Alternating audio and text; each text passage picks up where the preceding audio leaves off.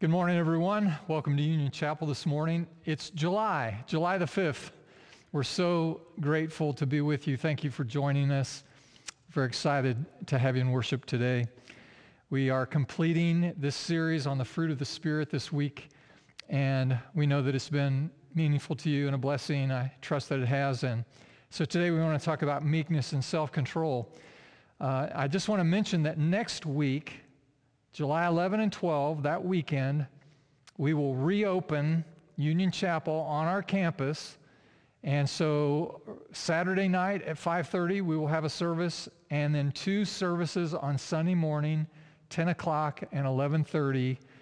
All the guidelines and answers to your frequently asked questions are online, so I hope that you'll go there, refresh yourself so that you'll be prepared to join us on campus next week. And of course, we'll be online as well.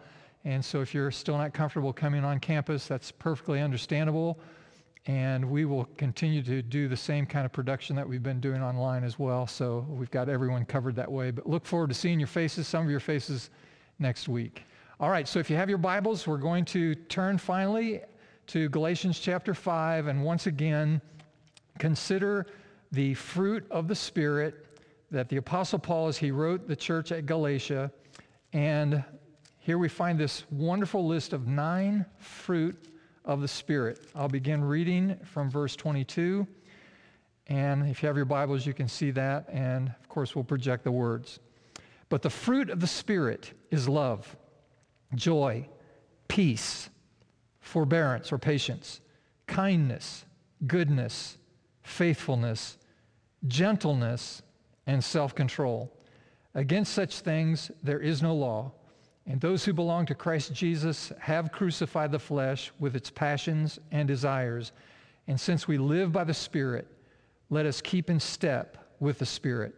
Let us not become conceited, provoking and envying each other. May God inspire us through his word and encourage us today. Thank you so much. In 1945, just at the end of World War II, Braun Clifford, this is probably not a name that any of you recognize. He was the up-and-coming evangelist, America's preacher, if you will, post-World War II. He was introduced to the student body at Baylor University by then President Pat Neff.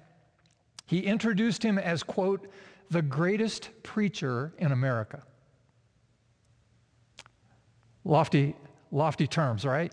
The greatest preacher. He's the GOAT in America at this point. And he was excellent. He had command of the language, and he had command of the message. And he was very, very impressive. Now note, only a few years later, Braun Clifford was dying of cirrhosis of the liver in a cheap Amarillo, Texas hotel room. A completely lost, shattered, and broken shell of a human being. How many times have we seen this? Great people, both of the world and within the church, dropped to despair and ruin because they were not able to bring some appetite of the flesh, some longing, some pride to the place of the cross and allow God to put it to death. How frequently, how often have we seen it? How many times have we seen talents corrupted and lives ruined simply because of a lack of self-control and meekness? Now we consider this subject, it's last, but it is not least. It is critically important that we lean into a deep understanding of these 2 fruit of the Spirit, self-control and meekness. Much of the time we misinterpret the meaning of meekness. For example, we associate meekness with weakness. We imagine some weak-kneed, spineless mush pot of a person who's full of compromise and cowardice. And we also misinterpret self-control. We often imply that self-control is some kind of imposition of discipline on my life that hinders my life. We see it as the walls and parameters around my life that restrict me and reduce me and keep me from my best or my fun. But Jesus said that these are the keys to the abundance of life, the fruit of the Spirit. Jesus did not come to limit our lives. Think about this now, but to expand our lives. He didn't come to minimize our lives. He came to magnify our lives.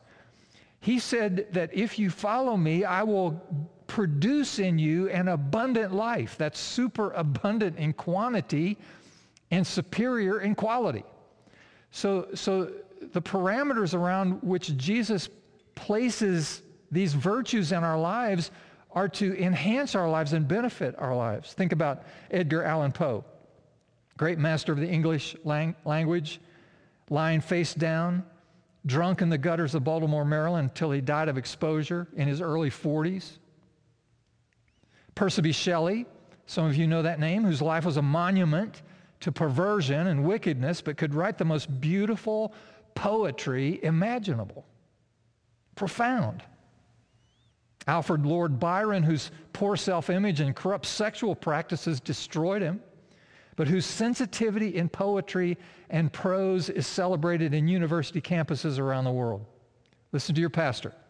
Meekness and self-control are part of a universe of virtue that includes humility and discipline and modesty, all things that qualifies a person to lead a decent, godly, and respectable life.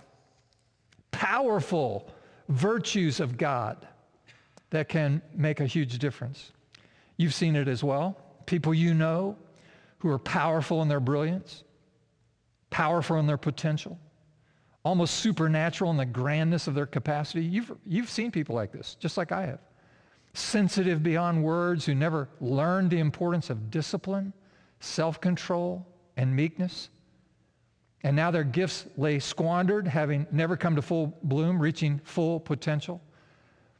One of the icons of history is an example of what I'm describing. Mozart, this famous and brilliant genius composer, and I want to confess that I really enjoy listening to Mozart. There is a particular piece of Mozart's that has been proven to increase your short-term IQ just by listening to it. Your IQ goes up by 5 or 6 points just by listening to this piece. What might he have written, though, if self-control and meekness had been applied to his otherwise arrogant, presumptuous pridefulness? What lives, what gifts, what influence represented by the people within the sound of my voice today, think about that, might be squandered over the next 15 years, say, by the absence of meekness and self-control. Listen to your pastor now. Let me talk to young people. You decide if you're in that category. The constant temptation of youth is to believe that discipline, limitations, and control will hinder the fruitful manifestations of your gifts and graces. That's the temptation of youth. Oh, what I could have been if I didn't have all these restraints. What I could accomplish if my parents would just leave me alone. Let me put this statement on the screen. It's critically important you hear it. Life without limits always hinders creativity and productivity. Always hinders creativity and productivity. Discipline is actually the key to creativity and not the hindrance to it. Learn self-control and you will learn the full use of your gifts for the good of mankind and the glory of God. Learn it. Fail at this point. Self-control, discipline, and meekness, and lie a wasted hulk, potentially, at the end of your days. Discipline, self-control, meekness is critically important to fulfilling your potential and realizing your capacity. Well, let's get into the outline. Here's the first thing. It's the same first point we've made throughout this series on the fruit of the Spirit. And today we say meekness and self-control and the character of God. How do we find this?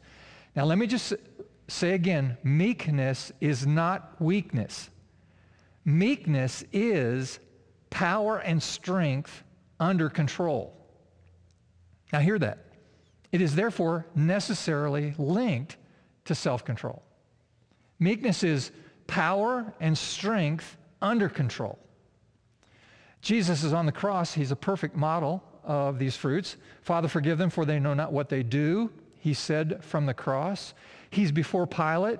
And what does the Bible say about his few moments in front of Pilate during the trial, he opened not his mouth. Too often we think of Jesus as this poor, weak little man with a little ewe lamb on his shoulders, little children running around his feet, and he's led powerless somehow before his accusers and executioners. Nothing could be further from the truth. Got a really bad perspective on who Jesus is. Let me put this statement on the screen. This directly pertains to Jesus and it pertains to us. You cannot manifest the fruit of meekness until you are in a position of power. So as you study the last week of Jesus' life, you realize he's in utter and total control of everything. He's controlling everything. The pitiful people around Jesus' last hours are simply playing out this drama at his feet while he stands as the Colossus of the ages. His hands were bound. Why? Because he presented them to be bound. They pressed a crown of thorns on his head. Why? How? Because he presented his head for that treatment. They drove spikes into his hands and feet because he presented his body for death. However, we know from the cross, even there, Jesus could have snapped his fingers and summoned 10 legions of angels, blowing those spikes out of his hands and feet immediately, overwhelming in an instant all of the armies of Rome, just not the few guys standing around, hurling the members of the Sanhedrin into the outer darkness. He could have done all of that in a moment and then said, now, there you know my strength. Now you know who I am. This is what Gethsemane was all about. The prayer session in the Garden of Gethsemane, the night of the betrayal. Jesus proved his strength by being crucified to his strength. Not my will, but thine be done. Thy strength be perfected in my weakness. This is meekness and self-control in ultimate display. Because you can't manifest either unless you're in a position of power. Jesus was in a position of ultimate power and authority. He surrendered it all. Can you imagine Jesus throwing a fit when you come to him for forgiveness? Lord Jesus, please, I finally come to my senses. I've come to my sanity. I've come to this conclusion. I've come to this crossroads moment of my life. I want to be forgiven of my sins. I'm sorry for everything I've done wrong. I want to be right with God. Would you please forgive me? Jesus said, I don't know. You've been such a snot lately. Not sure if I want to forgive you or not. Well, I will go to heaven, won't I? Well, I'm not sure. I haven't decided that yet. Don't know what I'm going to do with you. Kind of an unusual case. Well, you will honor all your promises, won't you? Well, I will if I don't change my mind. Depends on how I'm feeling that day. See, because God has the power and the authority and the right to totally destroy us. And he could, just like that. We see that meekness and self-control is at the very heart, the very nature of the character of God. And aren't you glad? Aren't you glad he's in control of himself? Aren't you glad that he has chosen to be meek, merciful, and patient by placing all of his power, authority, and strength under control? God restrains his power. This is meekness. Think about a mother lion.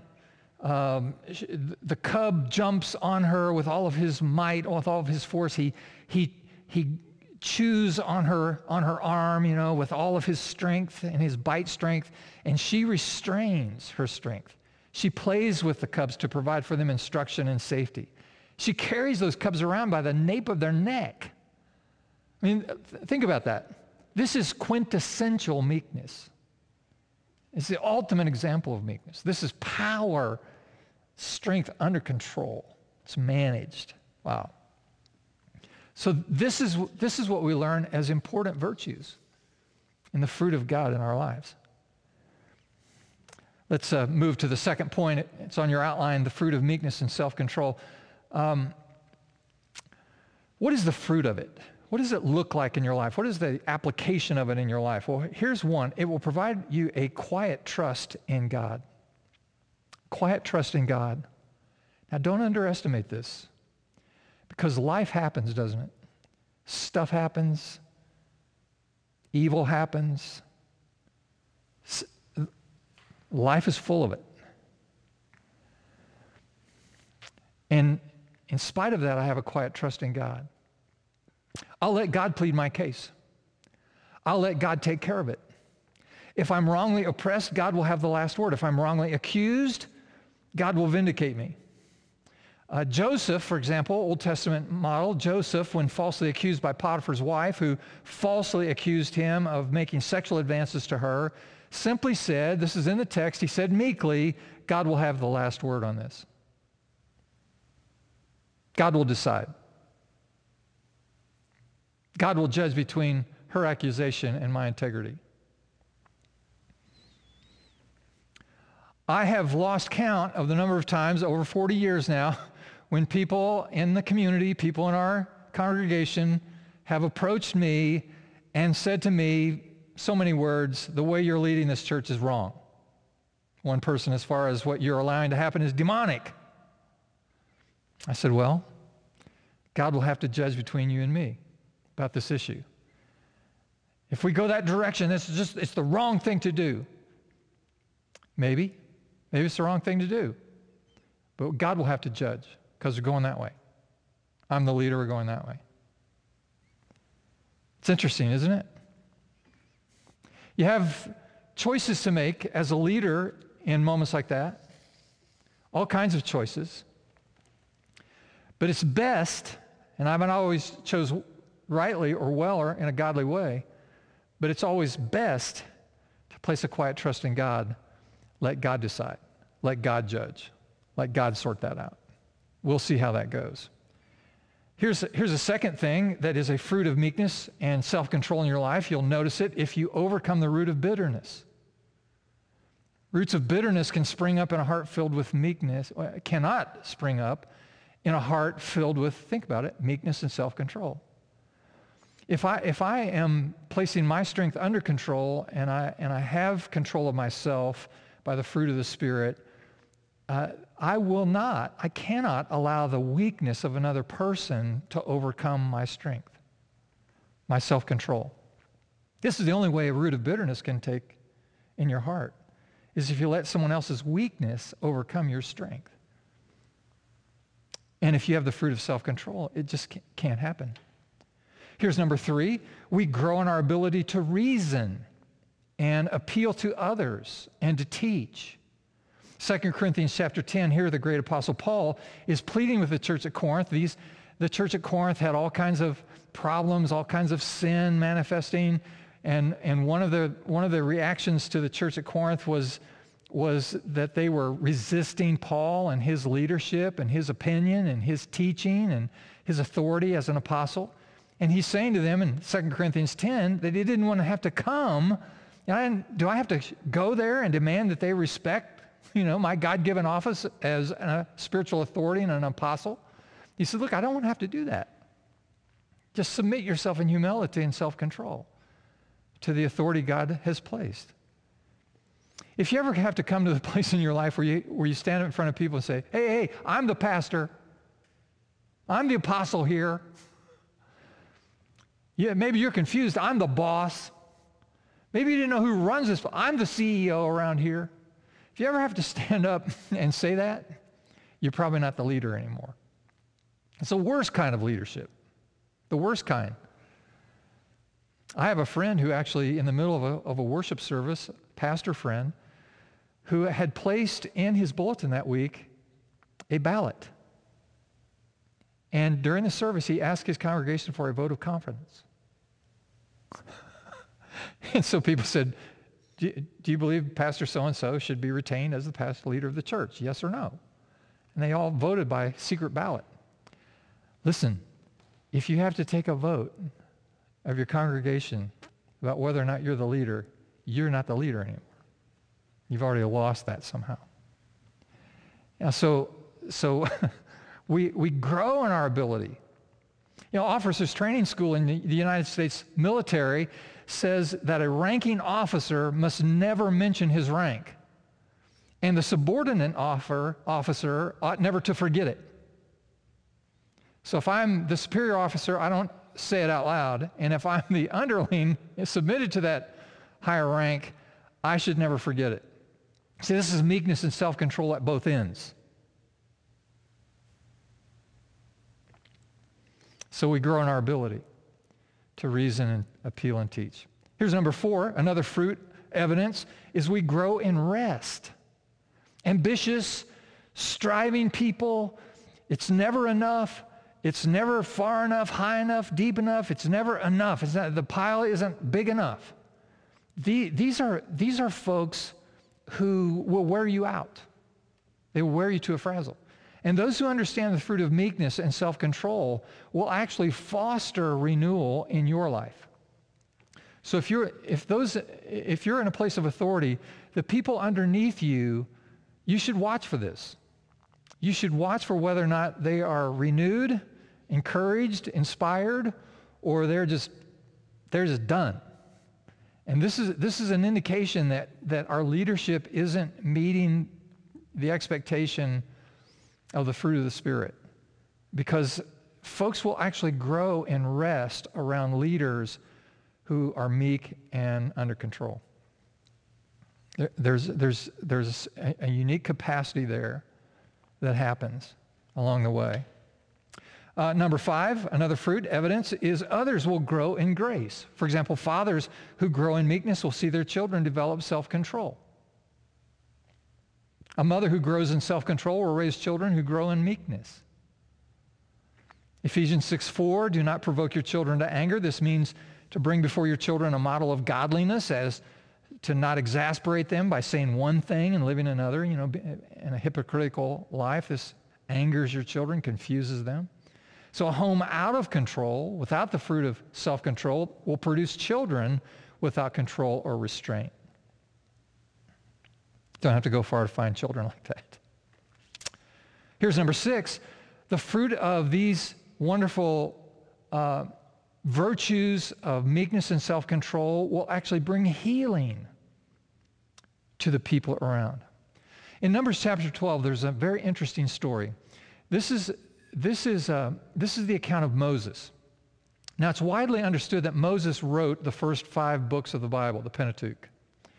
And so in Numbers chapter 12, here's a statement. And here's the statement from the text. And Moses was the meekest man on the face of the earth. The meekest man on the face of the earth. Now, we've already learned what meekness is. It's strength under control. This is a person who has absolute power and has it under control, self-control. Moses, writing about himself, says, Moses is the meekest man on the face of the earth. It's fascinating, isn't it? Now, many suggest this is a good argument for the fact that Moses didn't write the Pentateuch. Well, if he had written it, he wouldn't be saying that about himself. I mean, that's just outrageous. Actually, it can be explained in one of 2 ways. First, either Moses was an egotistical, self-centered tyrant. I mean, he's just completely self-inflated, and he's willing to brag about even the highest levels of virtue in some kind of false pretense, and so he's just nuts. Or, second, if he was the meekest man on the face of the earth, what does that mean? Well, who was this guy? Well, if it's strength under control, think about who Moses was. Moses could have very easily said, listen, rather than just describing me as the meekest man on the face of the earth, let me just give you my resume. These are kind of the top issues on my resume. I have authority. I know that because I speak with God face to face. Done this for decades on a daily basis. I talk to God face to face. God actually handed me the law, the 10 Commandments, written on stones by his own finger, by the finger of God. If you'll remember, I'm the one that carried those tablets down off of the mountain. I was on the mountain with God. When I came down there, my hair had turned white because I dwelt so often in the presence and glory of God. And by the way, I was his chosen prophet, his deliverer, and his leader of an entire nation. God used me to extricate the entire nation of Israel out of Egyptian bondage, which had occurred for 400 years. I mean, it took a series of 10 miracles that God performed through my life in order to convince Pharaoh to let the people go. And frankly, I'll be referred to throughout history and probably throughout eternity, or at least until Jesus comes back, by everybody on the face of the earth. I'm Moses. I mean, the guy had a resume. Would you agree? And so here he is, but he saw his position of authority with wonderful perspective. God was responsible for all of it. He knew it. He understood it. He got it. Moses said, look, I get it. And because of that, I'm the meekest man on the face of the earth. I know this has nothing to do with me, nothing to do with my power, nothing to do with my ability. This has everything to do with God's power and strength, which he has manifested in and through my life, and I am submitted to him. I have it under control. Miriam and Aaron, siblings of Moses, were upset with Moses on one occasion because he had married a Cushite woman. Well, Moses is Middle Eastern, he's brown, and the Cushites were from Africa, they're black. So Moses, a brown-skinned guy, married a woman with black skin. And this offended Miriam and Aaron, his siblings, different culture, different race, so they weren't happy about this. And they didn't like it. And so therefore they questioned Moses' authority. Maybe you're not the leader anymore. Go marry that Cushite woman. And so they questioned him. And Miriam, God didn't like it. Miriam became leprous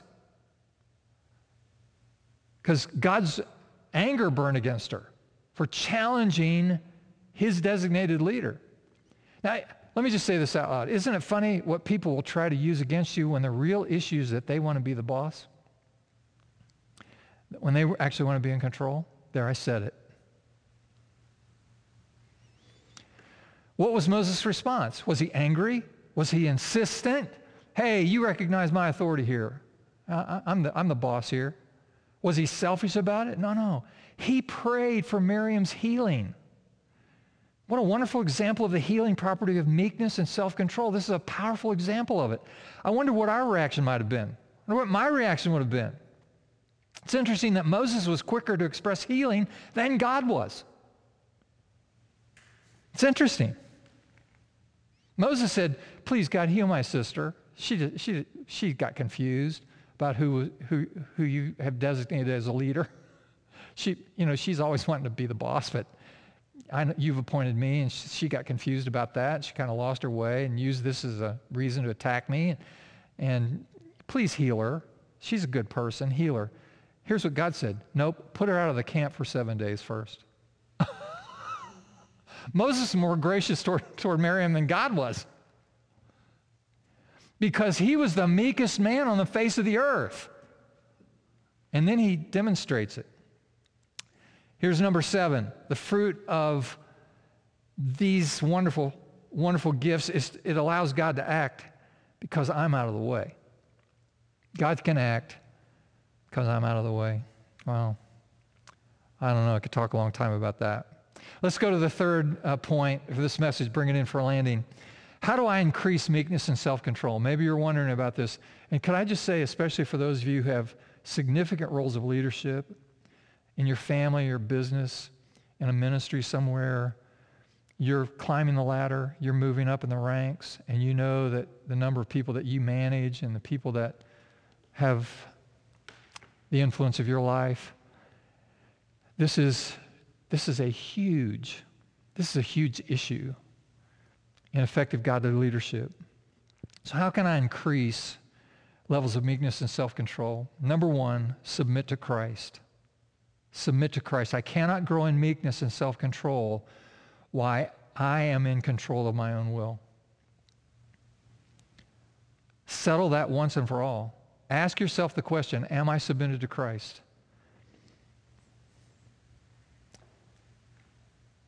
Will I do anything he asks me to do? Will I submit to his will? Am I under his control? It's a very important question. Is there anything or anyone you wouldn't turn loose of if God asked you to? It's hard questions. That's what it means to submit to Christ and his will for your life. As you do that, meekness and self-control will come. Here's number 2. Submit to the natural authority in the name of Christ. In other words, the men and women that God has placed over you in the structures of your life. Maybe it's a boss, maybe it's a parent, maybe it's a coach, maybe it's a bishop. God puts all of us under authority. And so we have to learn how to manage that submission to the authority that God has placed in the structures of our life. Number 3, I refuse to use whatever power is mine to hurt, strike back, execute vengeance. Down to that phrase, do no harm. Do no harm. I refuse to use whatever power is mine to hurt someone. And that's just a value that you keep in place and you try to manage, especially when you have leadership. Number 4, be slow to defend yourself. Slow. Resist the temptation to defend yourself. This is a great challenge. I know I'm right. I know I have the high ground. I know that I have a righteous position. I'm right, and they're wrong. Resist the temptation to defend yourself. Resist it. Nothing good comes from a defensive posture like that. It just doesn't add value, doesn't bring redemptive activity to relationship or to systems. Be slow to defend yourself. One of my rules of thumb is I don't respond to criticism in the first 24 hours, unless it's right in my face and I'm expected to say something. If I get a note or a letter or an email or some kind of text or something like that that's of a critical nature, my rule of thumb is never respond to that in the first 24 hours. Give it some time so that you can gain yourself. I have written many, many, many personal handwritten notes over the years. Hundreds, probably thousands. Yay, thousands. I have written this line in many, many personal notes when I simply say, I'm sorry for whatever pain I have caused you. I have discovered on my very best days, I fail miserably, which is absolutely true. And so I resist the temptation to defend myself, and I try to put myself in a position of humility. This is called meekness and self-control. I'm not very good at it, but I think I'm growing in it as the years pass. Be slow to defend yourself. Number 5, if meekness is the fruit of Jesus, then the way to be filled with meekness is to be filled with the Spirit of Jesus. And indeed, that's who you want in your life. Invite the Spirit of Jesus into your heart, into your life, into your mind, into your relationships, into your leadership, so that meekness and self-control can be a dynamic fruit that influences people in Jesus' name. Well, these are the fruit of the Spirit. Let me just summarize. These are not in place to hamper your life, hinder your life, restrict your life, restrain your life. These are in place to bring fullness to your life, fruitfulness to your life, to magnify your life, to expand your life, to enlarge your life, to bring adventure to your life. This is the motive of God, to cultivate his nature and character in our lives. And as we find the fruit of the Spirit cultivated and growing in our lives, we will see abundance, not only of personal fulfillment and relationships, but also influence in the world around, in the lives of others. And this is what honors and pleases God. So be encouraged. Receive the Holy Spirit. Allow the fruit of the Spirit to be cultivated in your heart. Let's pause and pray. Lord, I know there are people today listening in who need to be filled with the spirit of self-control. They need to be filled with the spirit of meekness. Need to be filled with the Spirit of Jesus. Probably there are people within the sound of my voice today who are struggling to overcome a bad temper, struggling to overcome that explosive anger, the tendency to retaliate, be vengeful, to hurt, strike back. There are people within the sound of my voice today who don't want meaningful relationships and their own creativity and the influence God's given them in the lives of others to be hampered or even destroyed by a lack of the spirit of meekness and self-control. So Lord, today we look to Jesus, who is the ultimate example of meekness, who had ultimate authority, ultimate power, and yet placed his strength under strength. And we see Moses, who obviously could have responded in so different ways, but instead chose to be meek, self-controlled. What a powerful ability, what a godly capacity, what an amazing influence it can be when we are meek, self-controlled. So Lord, fill us with your Spirit today. Help us to receive of these fruits to the end that we would be blessed and that you would be pleased. That's our prayer. In Jesus' name we ask. And everyone said, amen. Amen. Now, we want to be helpful to you in practical ways if we can. If you use your smartphone, if you'll just text us a message, 123-GO, 123-GO, to the number 94000. There's a menu of options there that you can respond to. Just check one of those, send it to us. We'll be in touch with you, and we'll help you any way we can. And so in all these ways, we want to be a blessing in your life. So be encouraged, and God bless you. We'll see you soon.